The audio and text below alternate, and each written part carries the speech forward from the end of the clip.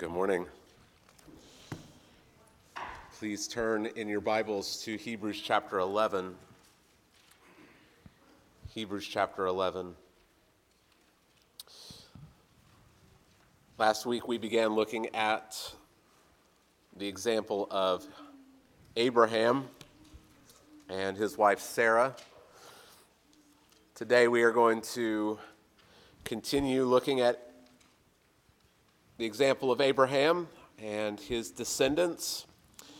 We will be looking specifically at verses 17 through 22 this morning, but we will read verses 8 through 22 in order to see the entire passage in its context. So, as you have found your place in God's Word, if you'll stand with me as we read together Hebrews chapter 11, beginning in verse 8 and going through verse 22. Hebrews 11, verses 8 through 22. By faith, Abraham obeyed when he was called to go out to a place that he was to receive as an inheritance. And he went out not knowing where he was going. By faith, he went to live in the land of promise as in a foreign land, living in tents with Isaac and Jacob, heirs with him of the same promise. For he was looking forward to the city that has foundations, whose designer and builder is God. By faith, Sarah herself received power to conceive even when she was past the age, since she considered him faithful who had promised. Therefore, from one man, and him as good as dead, were born descendants as many as the stars of heaven and as many as the innumerable grains of sand by the seashore.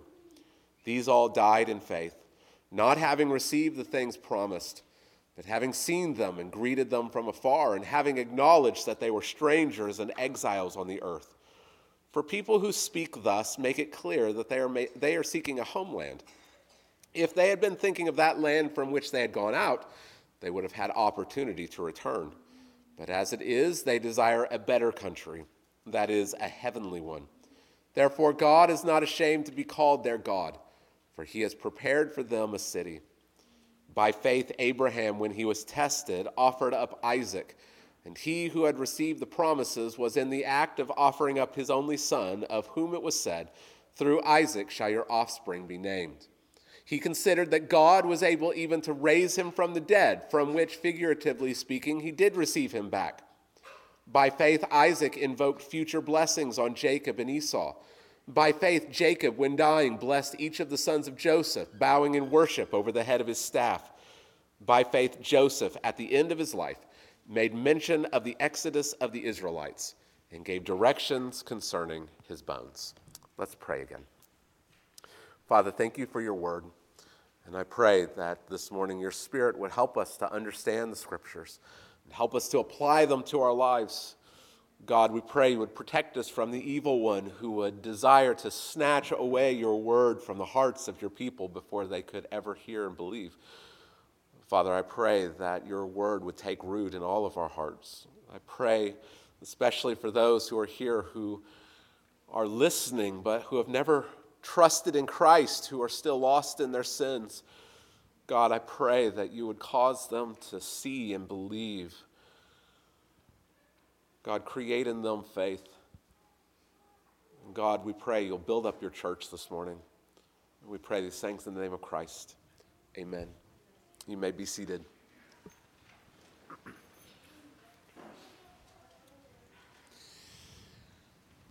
This world is a scary place. Sometimes it seems as if there is danger lurking around every corner. There's danger in every dark room. There's danger under every bed. Everyone in here, to a greater or lesser degree, is afraid of something. Jay has been pretty open about his galiophobia, fear sharks. I have mild arachnophobia, fear of spiders, mild claustrophobia, fear of enclosed spaces, but really it's my ophidiophobia, I probably butchered that. It's fear of snakes. That really gets my heart racing. Now you all know how best to scare me. That's how much I trust you guys. Fear of heights, fear of flying, these are all common fears. But there are actually a plethora of less common fears. Electorophobia. It's the fear of chickens. I promise you, I know a girl who is afraid of chickens. You probably have all experienced nomophobia. It's the fear of being without your cell phone. How about hippopotamonstrosaquipedaliophobia? It's the fear of long words. I'm not making this up. We laugh, but someone walked into a psychiatrist's office one day and said, I have an irrational fear of long words. And this sadistic doctor gave that fear that name. We all have fears. Things that can cause anything from mild discomfort all the way to things that cause us to freeze up or to sweat, to start shaking, to shed tears. Some of us have more common fears, more rational fears, like glossophobia, fear of public speaking, right? People are more afraid of public speaking than they are of death. While other people have more irrational fears like phasmophobia, fear of ghosts. If you have a fear of ghosts, come and talk to me after the sermon. We can talk about that. Some of these less common fears, these more irrational fears, they may indicate other physical or mental or spiritual issues. But one fear we've probably all experienced at some point in our lives is chronophobia. It's the fear of the future. At some point, all of us have been afraid of the future, of the passing of time, because whether we like it or not, time is inexorably passing away. Jay has addressed this from Ecclesiastes. You can't stop or control the flow of time, and this can create great fear and anxiety. What's going to happen to me? What's going to happen to my health, or my money, or my job, my retirement, my family? What's going to happen to me in the future? We all at some point are going to ask these questions. At some point, we all are going to experience this fear of the future. The recipients of the book of Hebrews, they're experiencing a fear of the future. They've trusted Christ. They believe that Jesus is the promised Messiah. They've identified as Christians. And now they're experiencing a level of opposition and hostility that's causing them to doubt, that's tempting them to abandon Christianity and return to the Jewish sacrificial system. You can look back at chapter 10 and look at verses 33 and 34 and see some of the things that they're experiencing. Some of them are being publicly exposed to public reproach and affliction. That's just another way of saying they're being dragged into the streets and being beaten. They're being maligned, they're being made fun of. Some of them are being thrown in the prison because they're Christians. Some of them are having their property plundered. They're having their property confiscated. And what's the biggest fear that would be driving them to abandon Christianity? What's going to happen to me in the future? What's going to happen to me tomorrow? They beat us today. Will they kill us tomorrow? What's going to happen to my family if I get thrown into prison? If my property is confiscated, will I be able to care for them? Will we even have a place to live? We can all understand this kind of fear. Because even though we haven't experienced that level of hostility for being Christians, we all understand the fear of the future. We all understand those questions of what's going to happen to me tomorrow? How am I going to be taken care of? How's my family? How are my wife, my kids? How are they going to be taken care of? What does the apostle say in chapter 10, verse 36? You have need of endurance, so that when you have done the will of God, you may receive what is promised. He tells them that regardless of these things that are happening to you, and regardless of the fears that you might have for the future, persevere, so that no matter what happens tomorrow, you'll receive the promises of God. Don't shrink back, he says. Because, as we saw in the last verse of chapter 10, we are of those who have faith and preserve their souls. There is a host of saints who have lived by faith, confidently obeying God, believing his promises. And even though they haven't received them yet, they persevere.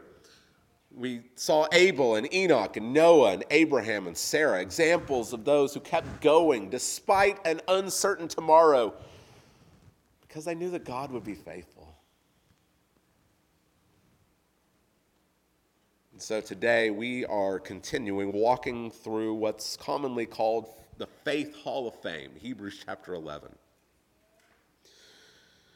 We started looking at Abraham last week, but today we're going to look at Abraham once more, but we're also going to look at Isaac and Jacob and Joseph, Abraham's descendants, those who verse 9 called his co-heirs, those who were also sharing in the promises. And what's important in the examples given today is that each story is taken from the latter part of their lives. Abraham, Isaac, Jacob, Joseph. The four examples we're going to see today, all of the examples that are given here in this passage are at the end of their lives. Each of the men we're looking at today, they see the finish line. They will, as verse 13 tells us, die in faith, not having received the things promised. And yet they don't give in to fear, but rather they have confidence for the future. They know that they won't receive all that God has promised in this life, but that doesn't discourage them. And it doesn't cause them to shrink back or fall away. And their example is for us. Because we can be afraid of the future. Spend too much time on social media and you might think there isn't going to be a future. But we are those who have faith. We are not those who shrink back in fear. We are those who are of faith, who persevere and preserve our souls. And this same faith that we see in Abraham and Isaac and Jacob and Joseph, may it be found in us today. Today we're going to look at 6 verses. And I want us to see 3 reasons why you don't have to be afraid of the future. 3 reasons why you don't have to be afraid of the future. Because again, this chapter, it's not meant just for us to fill our heads with information. It's not just so we can do a character study of these men. It's so we can look at their faith and we can imitate them. It's so that we can emulate their faith. These men, they're going to die. They're not going to receive the promises in this life. But they're not afraid of the future. May the same be said about us. Let's look at Abraham, Isaac, Jacob, and Joseph. Let's see their examples of faith, and then let's imitate them. 3 reasons why you don't have to fear the future. We see the first one in verses 17 through 19. This is the big one. This is the one that he spends the most time on, verses 17 through 19. You don't have to fear the future because God will raise the dead. God will raise the dead. Look at verses 17 through 19. By faith. There's that phrase that just keeps coming throughout the chapter. By faith, by faith, by faith. By faith, Abraham, when he was tested, he offered up Isaac. And he who had received the promises was in the act of offering up his only son, of whom it was said, through Isaac shall your offspring be named. He considered that God was able even to raise him from the dead, from which, figuratively speaking, he did receive him back. This takes us back to the story of Abraham. It begins in Genesis chapter 12, where God calls Abraham out of Ur of the Chaldeans and tells him to go from your country and your kindred and your father's house to the land that I will show you.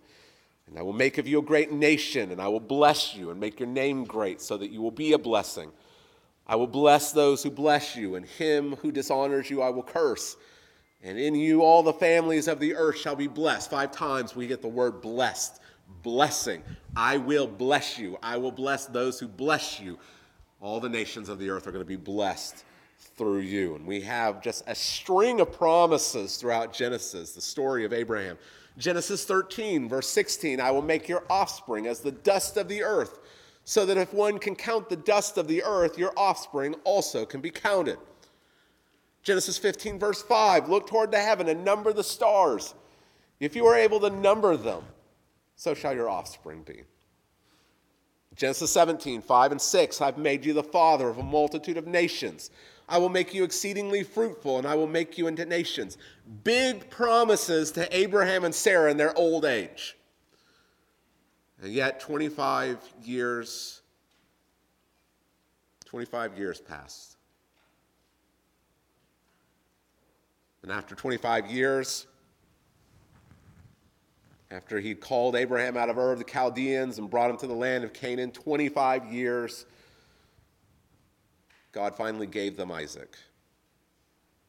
And though Abraham had another son, Ishmael, God explicitly tells Abraham in Genesis chapter 21, verse 12, which is quoted in Hebrews 11:18, it's through Isaac that your offspring shall be named. God doesn't ignore Ishmael, but he's not the promised child. He's not the promised son. Isaac is. Isaac is unique. Isaac is irreplaceable. That's why he's often called Abraham's only son, his only begotten. It's because he's unique. Abraham might have another son, but it's Isaac who is irreplaceable. And if God's promises to Abraham are going to come true, then they have to come true through Isaac. God explicitly says so. Cue Genesis 22. You can turn over to Genesis 22 with me.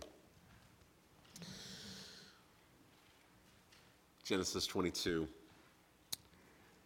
After these things, the birth of Isaac, the promise that it's through Isaac that your offspring shall be named. After these things, God tested Abraham and said to him, Abraham. And he said, here I am. He said, take your son, your only son. Again, he's unique, irreplaceable, the only begotten. Your only son, Isaac, whom you love, and go to the land of Moriah and offer him there as a burnt offering on one of the mountains of which I shall tell you. This is known as the story of the binding of Isaac. What's going on here? Well, we know that God is testing Abraham. The text explicitly says God is testing Abraham. Abraham has received the promised son. And so now God is going to test him and see if he's going to cling to Isaac, or is he going to trust in God? Is he going to cling to the promise, or is he going to cling to the one who made the promise? Who does Abraham want more? That's the thrust of this test. Does Abraham want a son, or does he want God? And what's amazing is that Abraham obeys. Verse 3, so Abraham rose early in the morning, saddled his donkey, and took 2 of his young men with him and his son Isaac. He cut the wood for the burnt offering and arose and went to the place of which God had told him. He goes. And like we saw last week in Genesis chapter 12, he obeys immediately. There is no sense of debate. There's no sense of questioning or hesitating. He goes. He obeys immediately. This is astonishing. But we're told in Hebrews 11 that this is done by faith. And we're reminded of what faith is. Faith is not just a verbal confession. I believe God. It's not mental assent. Though all of those things are a part of it, real, true faith obeys. Faith works. It does something. And James, the Apostle James, he lifts up this event as a prime example of this real faith. James chapter 2, verses 21 through 24. Was not Abraham our father justified by works when he offered up his son Isaac on the altar? You see that faith was active along with his works, and faith was completed by his works. And the scripture was fulfilled that says, Abraham believed God, and it was counted to him as righteousness, and he was called a friend of God. You see that a person is justified by works and not by faith alone. Now, don't let verse 24 bother you and say, well, I guess I can't be reformed anymore. We still hold that a man is justified by faith apart from works. But James's point is, what kind of faith justifies? What does justifying faith look like? It looks like someone obeying God, doing what God says. Abraham believed God in Genesis 15, and it was counted to him as righteousness. But in Genesis 22, we see what kind of faith it is. He believes the promises. Well, in light of him believing the promises, he's going to act by faith in those promises. And yet, look at what Abraham is doing. He's going to kill the child of promise. He's going to kill the child of promise. That's what we're told in Hebrews 11. He's going to offer up Isaac, and he who had received the promises was in the act of offering up his only son, of whom it was said, through Isaac shall your offspring be named. If Isaac dies, all of the promises die. We've got to grasp that. All of the promises that God has given to Abraham die on this altar. I don't know if there's anything in our own lives that can equal what's happening in Genesis 22. Yes, he's being commanded to sacrifice his son, as heart-wrenching as that would be, but it is so much more than that.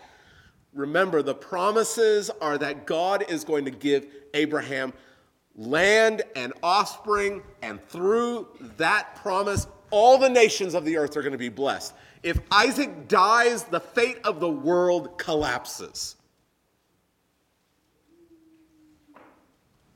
The fate of the world rests on Isaac.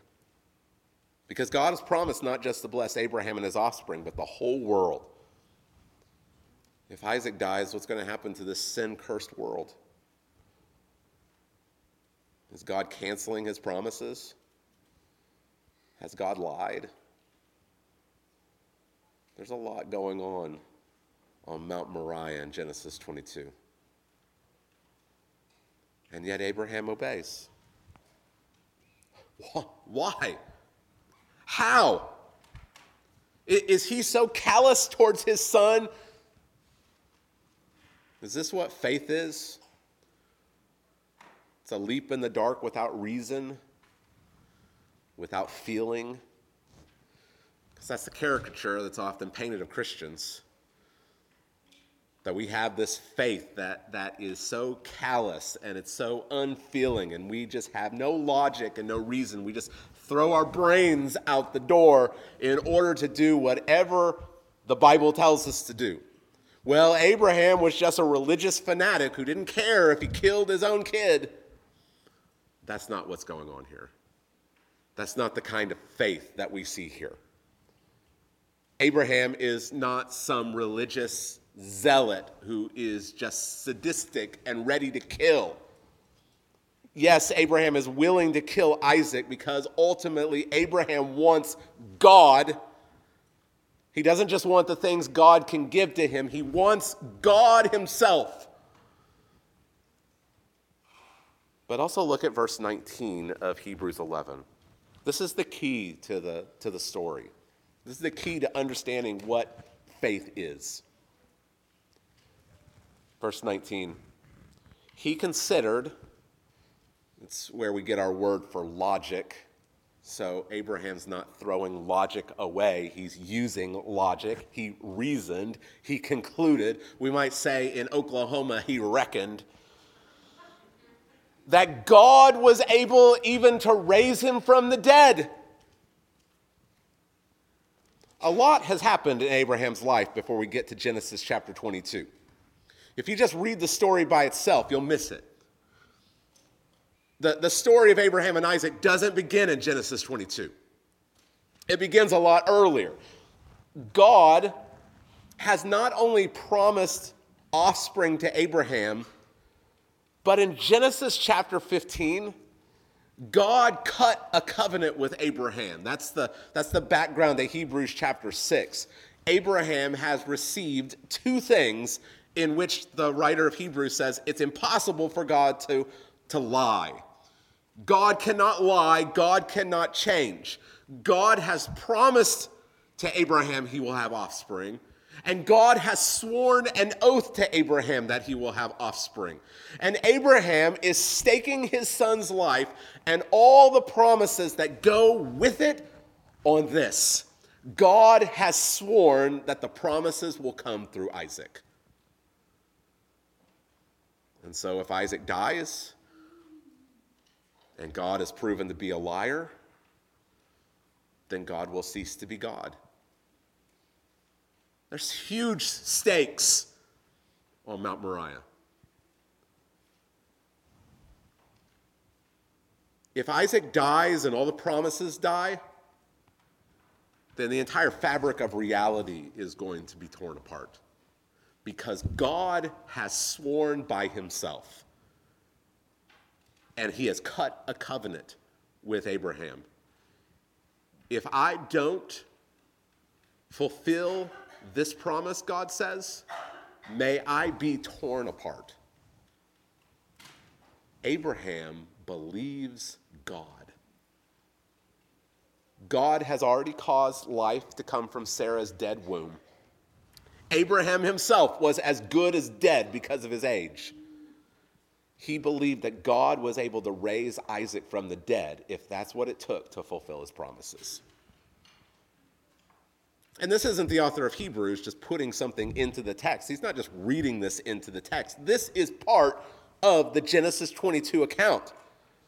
We see that Abraham, he rises early in the morning, he saddles his donkey, he takes some servants with him, he cuts wood for the burnt offering. It says on verse 4, on the third day Abraham lifted up his eyes and saw the place from afar. Then Abraham said to his young men, stay here with the donkey. I and the boy will go over there and worship and come again to you.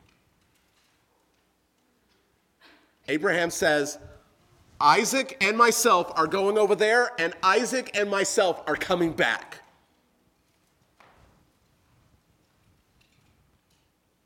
How can he say this? He believes that God is going to keep his promises.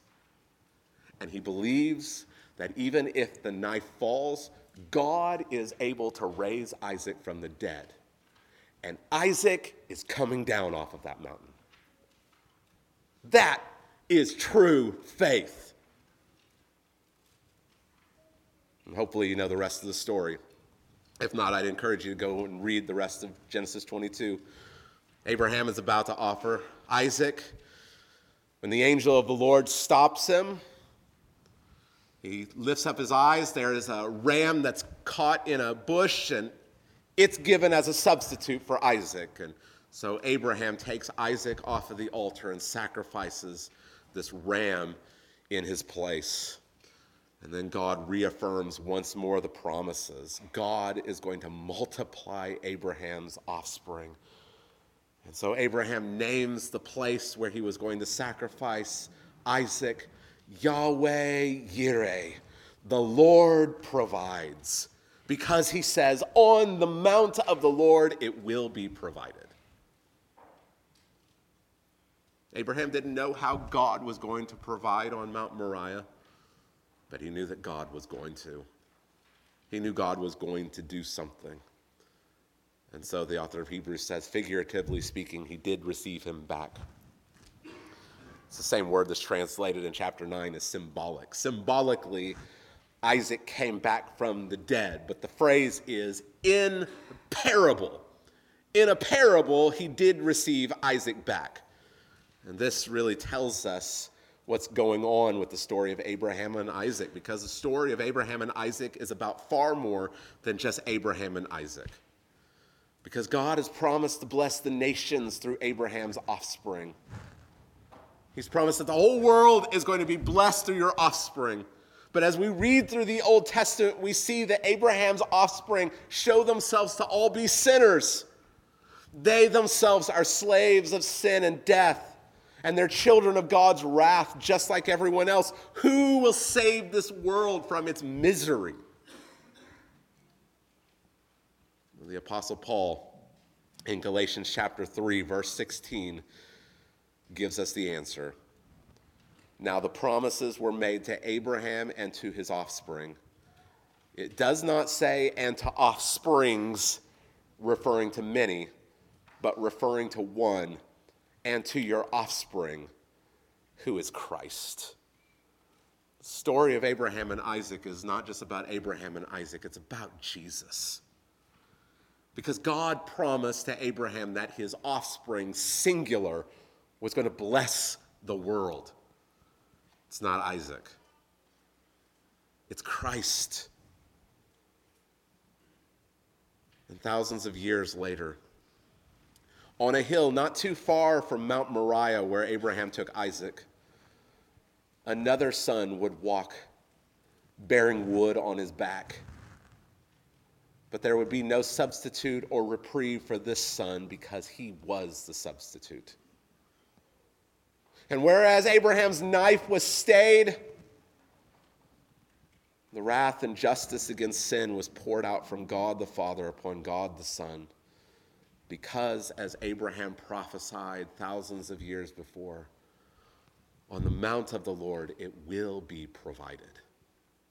A substitute would be provided. And like Isaac, on Jesus hung all the promises of God. All the blessings have to come through Jesus. And so if Jesus dies, what happens to all the promises? And yet the knife isn't stayed. There he hangs dead on a cross. Has God canceled his promises? Has God failed? Of course not. Of course not. If that were true, then all the songs that we sang this morning are just bold-faced lies. Rather, it's the faith of Abraham come to fruition. He believed that God was able even to raise Isaac from the dead, and figuratively speaking, symbolically speaking, he was raised from the dead. But God didn't figuratively or symbolically raise Jesus. He physically raised Jesus from the dead. Jesus is alive. Didn't we sing it? He's alive. Heaven's gates are open wide. He's alive. It was impossible for death to hold him because God had promised and sworn an oath. God was bound to fulfill all of his promises, and he has. He has raised Jesus from the dead. And now the Apostle Paul says all the promises of God find their yes in him. And not just for him, but because God has promised to bless the nations through the offspring singular of Abraham, and because Jesus is the true offspring of Abraham who has died for our sins and has been raised, all of those promises belong to us. All of the promises given to Abraham belong to Christ. And for all those who are believing on Christ alone for salvation, who are in Christ, all of the promises of Abraham and Isaac and Jacob find their yes and amen in him. And we take part in it. All the promises belong to us because we belong to Christ. Romans 8:32, the Apostle Paul says, "He who did not spare his own son, but gave him up for us all, how will he not also with him graciously give us all things?" We who have believed have died with Christ. We have been justified. We have been made right with God, not because of our works, but because of the death of Christ in our place. And we will be raised from the dead to live forever with Christ. God has and will raise the dead. That gives us great boldness for the future. You don't have to be afraid of the future. God is going to raise you from the dead. And the proof of it is that he's raised Christ from the dead. Because he lives, we who are in Christ will live also. There's nothing that the future holds that can cause us to fear, because Christ is alive. And no matter what happens to you tomorrow or the next day or 20 years from now, God is going to raise you from the dead if you would but trust in Christ. 2 more reasons why you don't have to fear the future. They flow out of the death and resurrection of Christ. The second one is found in verses 20 and 21. God intends to bless his people. God intends to bless his people. The apostle here skips over a lot of story. He skips over a lot of story. He jumps from Genesis chapter 22 to Genesis chapter 27. And then he skips from Genesis chapter 27 all the way to chapter 48 and almost to the end of the book. The reason is that he's not simply rehearsing Genesis history for us. You can go back and read Genesis if you want all of the stories. He's not interested in just rewriting Genesis for us. He's including specific events to highlight specific theology. And so here in these 2 verses, he's going to pair up an event in Isaac's life and an event in Jacob's life. And these 2 events have several points of contact. Let's look at them and see if you can see them before I call them out. Verse 20, by faith, Isaac invoked future blessings on Jacob and Esau. By faith, Jacob, when dying, blessed each of the sons of Joseph, bowing in worship over the head of his staff. Points of contact between these two verses are meant to be taken together, much like we saw Abel and Enoch at the beginning of chapter 11. Both of these men are at the end of their lives. Both of them. Isaac knows he's about to die, so he wants to bless his sons. Jacob knows he's about to die, so he wants to bless his sons. They're both at the end of their lives. Both of the men are blind. Isaac is blind, Jacob is blind. Both want to bless their sons. Esau and Jacob are Isaac's biological sons. Jacob is adopting Manasseh and Ephraim from Joseph. They're going to become his sons. He's dispossessing Reuben, and he's taking Manasseh and Ephraim as his sons. Both of them bless the younger son over the older. Isaac, going back to Genesis 27, is deceived by Jacob into blessing Jacob, the younger son, over Esau, the older son. But Jacob, in Genesis 48, He intentionally blesses the younger son over the older son. He blesses Ephraim, the younger son, over Manasseh. So we have these points of contact between these two. He skips over the details of these two accounts. There's a lot in these accounts that are not in these verses, but he focuses instead on the specific action of these two men blessing their sons. Now, what can we learn from these two verses? Well, the first thing we can learn is that Abraham passed his faith on. He passed his faith on. He passed his faith on to Isaac. Isaac passed his faith on to Jacob and Esau. Jacob passed on his faith to his sons. From generation to generation, the promises are being passed down. The promises were important enough to these men to share with the next generation. Abraham didn't just take the promise and just write it in his diary and stick it under his mattress. He passed it on. And the next son passed it on. And the next son passed it on. The acts of obedience were also shared. It's believed that Isaac was a young man when Abraham took him to Mount Moriah. He wasn't a little toddler. He was probably at least a teenager. He at least knows, we've got the wood, we've got the fire and the knife. Where's the animal? He at least is a little suspicious of what's going on. He's at least a young man when he's brought to Mount Moriah. Abraham was alive until Jacob and Esau were about 15 years old. So he's still alive, living with the family when Jacob and Esau are teenagers. So you can imagine the stories that were probably told around the fire. Boys, let me tell you about this one time with your grandpa. Tales of faith passed down. Tales of faith passed down. These men, they set the standard for the nation of Israel, which was to pass down the promises to their children and to their children's children. May we do the same.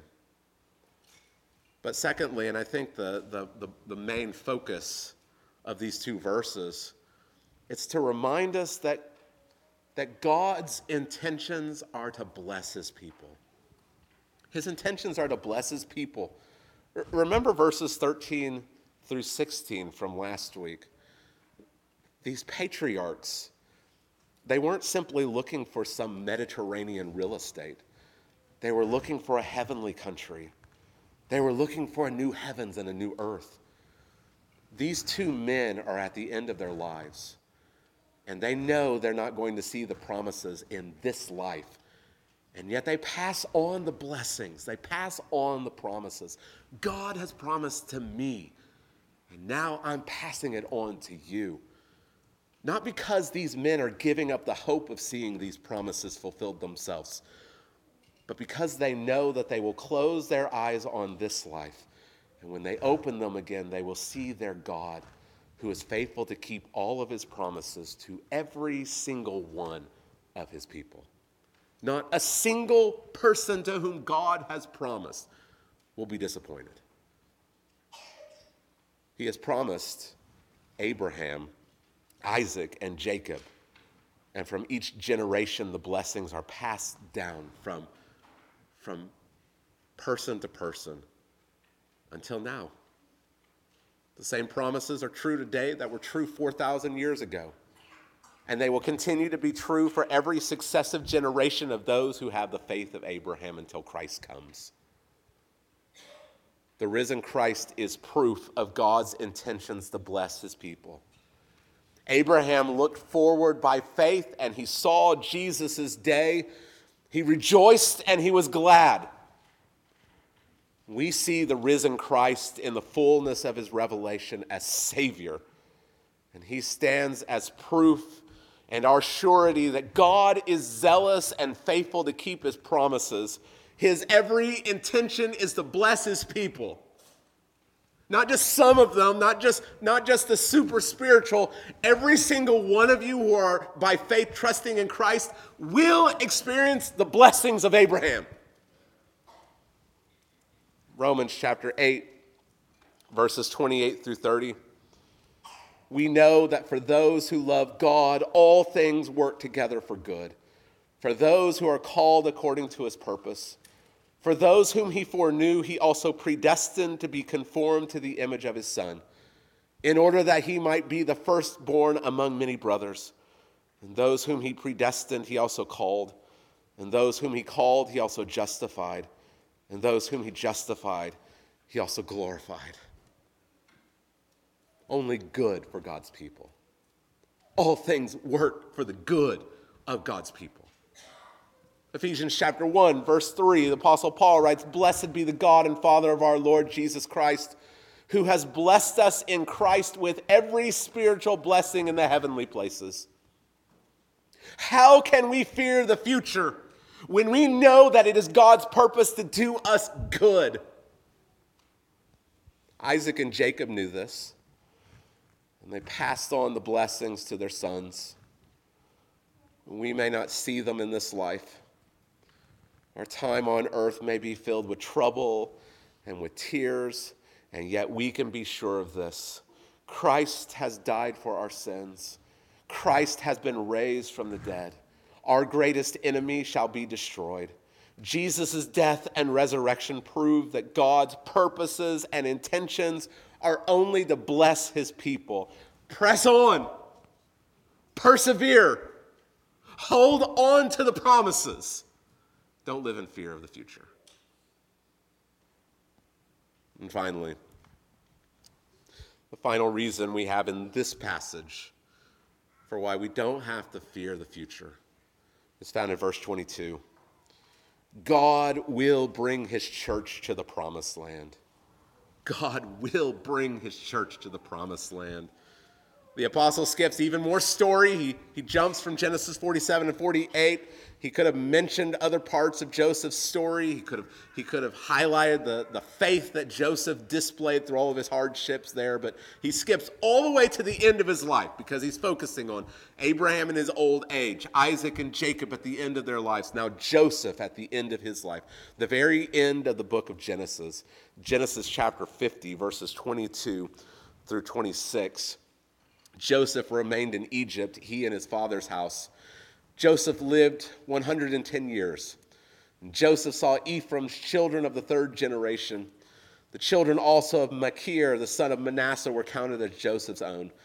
And Joseph said to his brothers, "I am about to die, but God will visit you and bring you up out of this land to the land that he swore to Abraham, to Isaac, and to Jacob."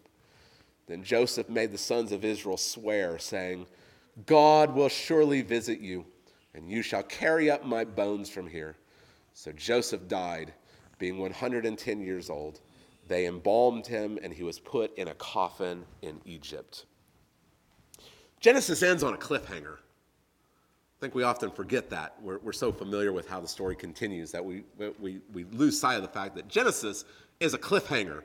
The descendants of Abraham have multiplied. There are 70 of them now, and that's quite impressive, seeing as they came from a family that started with an old barren man and woman. There's 70 of them, but that's still a far cry from the sand of the seashore and the stars of the sky. But even more of a cliffhanger, more of a problem is the fact that Abraham's descendants in the book in Egypt, that they're outside the promised land at the end of the book of Genesis. They're not even in the promised land. The question at the end of Genesis is, how will God keep his promises? And yet his people still believe. Genesis 49, Jacob commands his sons to bury him in the tomb purchased by Abraham in the land of Canaan. He dies in Egypt, but they carry his body back to the land of Canaan to bury him. And the same in Genesis chapter 50. In Hebrews chapter 11, Joseph makes the same request. By faith, Joseph, at the end of his life, made mention of the exodus of the Israelites and gave directions concerning his bones. Again, it's at the end of this man's life. He knew that he wouldn't see the fulfillment of God's promises in this life, and yet he still believed that he would see them. And so he made mention of the Exodus, that great event when God rescued his people out of slavery in Egypt. But the word that's translated made mention here, in most translations, that's how they translate it, made mention. But it's the word remembered. It's the word remembered. At the end of his life, Joseph remembered the Exodus. And this, again, speaks to the faithful transmission of the promises from generation to generation. God had originally told Abraham about the Egyptian captivity and Exodus in Genesis chapter 15, verses 13 and 14.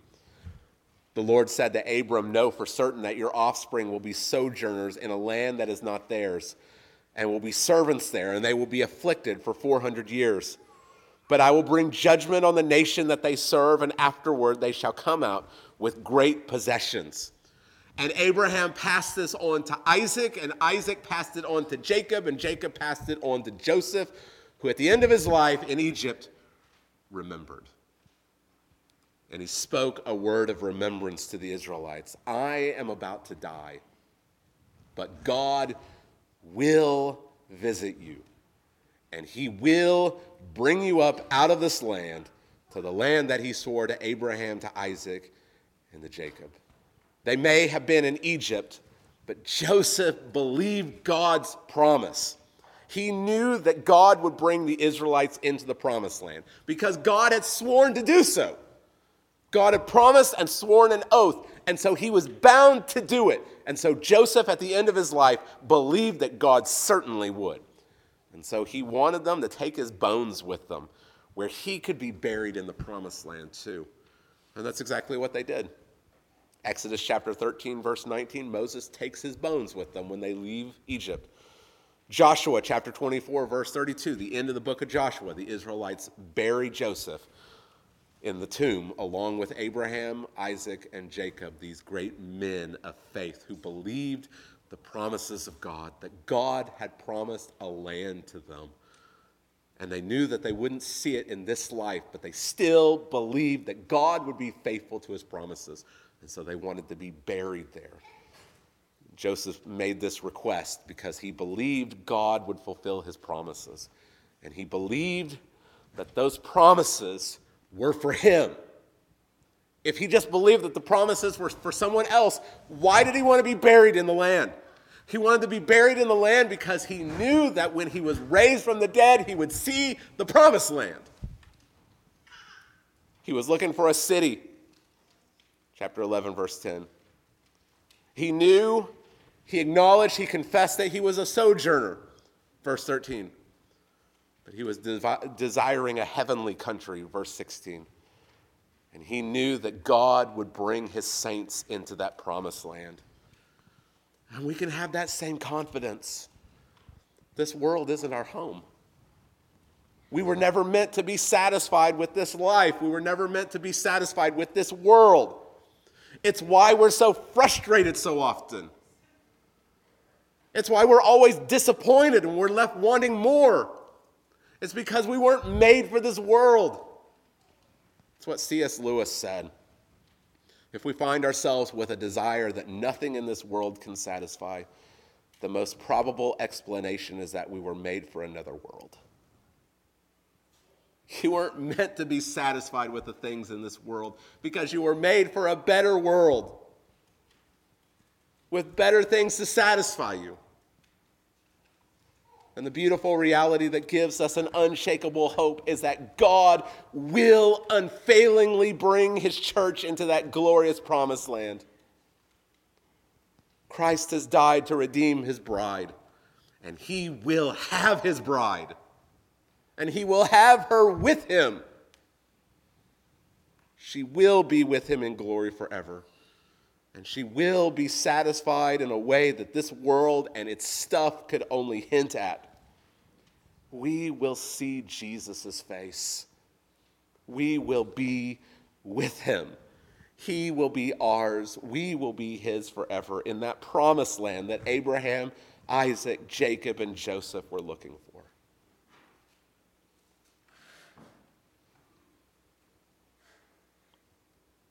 Because he lives, I can face tomorrow. Because he lives, all fear is gone. Because I know he holds the future, and life is worth the living just because he lives. It's that old Gaither hymn, Because He Lives. And it's true. It's true. We sing here sometimes, now why this fear and unbelief? Has not the Father put to grief his spotless Son for us? And will the righteous judge of men condemn me for that debt of sin, now canceled at the cross? How shall we then fear the future, when for the Christian, the future is so bright? It's so bright. How can we fear? God will raise the dead. God intends to bless his people. God will bring his church into the promised land. There are a lot of things to be afraid of. Even though we're in a landlocked state, Jay will probably go on fearing sharks. I'll go on being afraid of snakes. Christian, you don't need to fear the future. You don't need to fear tomorrow. In this world, you will have tribulations and sorrows. Be of good cheer. Christ Jesus has overcome the world. This means that whatever pandemic or political upheaval, we can face it without fear. It means that you can stand for a Christian ethic at work or at school without fear. It means that you can endure physical hardships and you can face health concerns without fear. It means you can share Jesus with others without fear.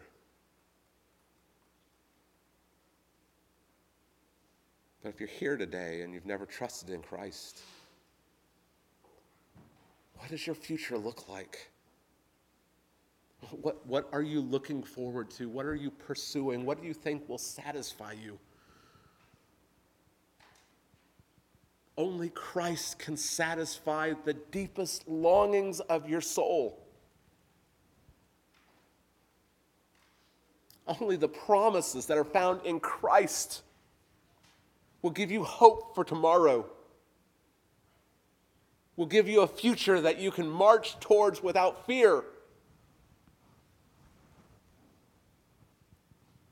Won't you turn from these paltry things of this world and look to Christ? He's died so that your sins could be atoned for. He died so that you could be reconciled to God as your Father.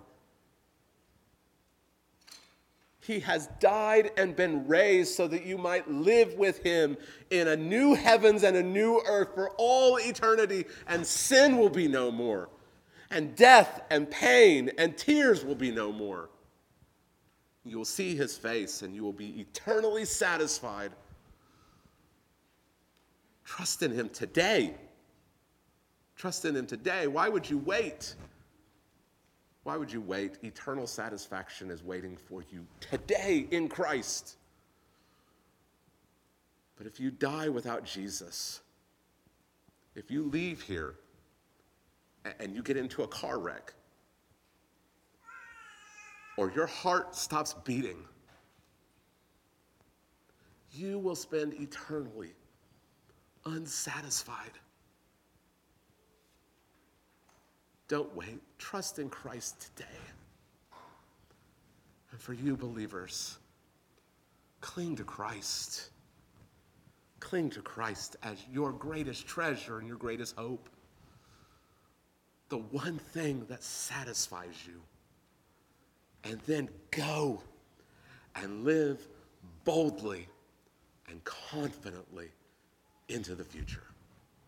Let's pray together. Father, thank you for Christ. And thank you for the promises that you've given to Abraham, to Isaac, to Jacob, to Joseph. These promises that still are true for us because they all come true in Jesus. And God, I pray for all of us, whether believer or unbeliever, I pray today that all of us will have our eyes open to see the glory of Christ, that he is beautiful, that we can live our lives for him, that we can live without fear because he is alive. God, I pray that my brothers and sisters will have confidence in the future because of Jesus. I pray that they will live lives of faith, that they will not shrink back in fear, but that they will endure, that they will persevere, because Christ is alive. God, I pray for those who have never made a public profession of faith. I pray that even now your Spirit would convict them of sin, would reveal to them the glory of Christ, that they would see in his death on the cross the only hope that they have for today and tomorrow and for forever. God, only you can cause someone to be born again. Only you can conquer the stubborn, prideful, sinful will of men and women. God, we beg that you would do so today. We pray that Christ would be magnified. Please do this. We pray these things in his name. Amen.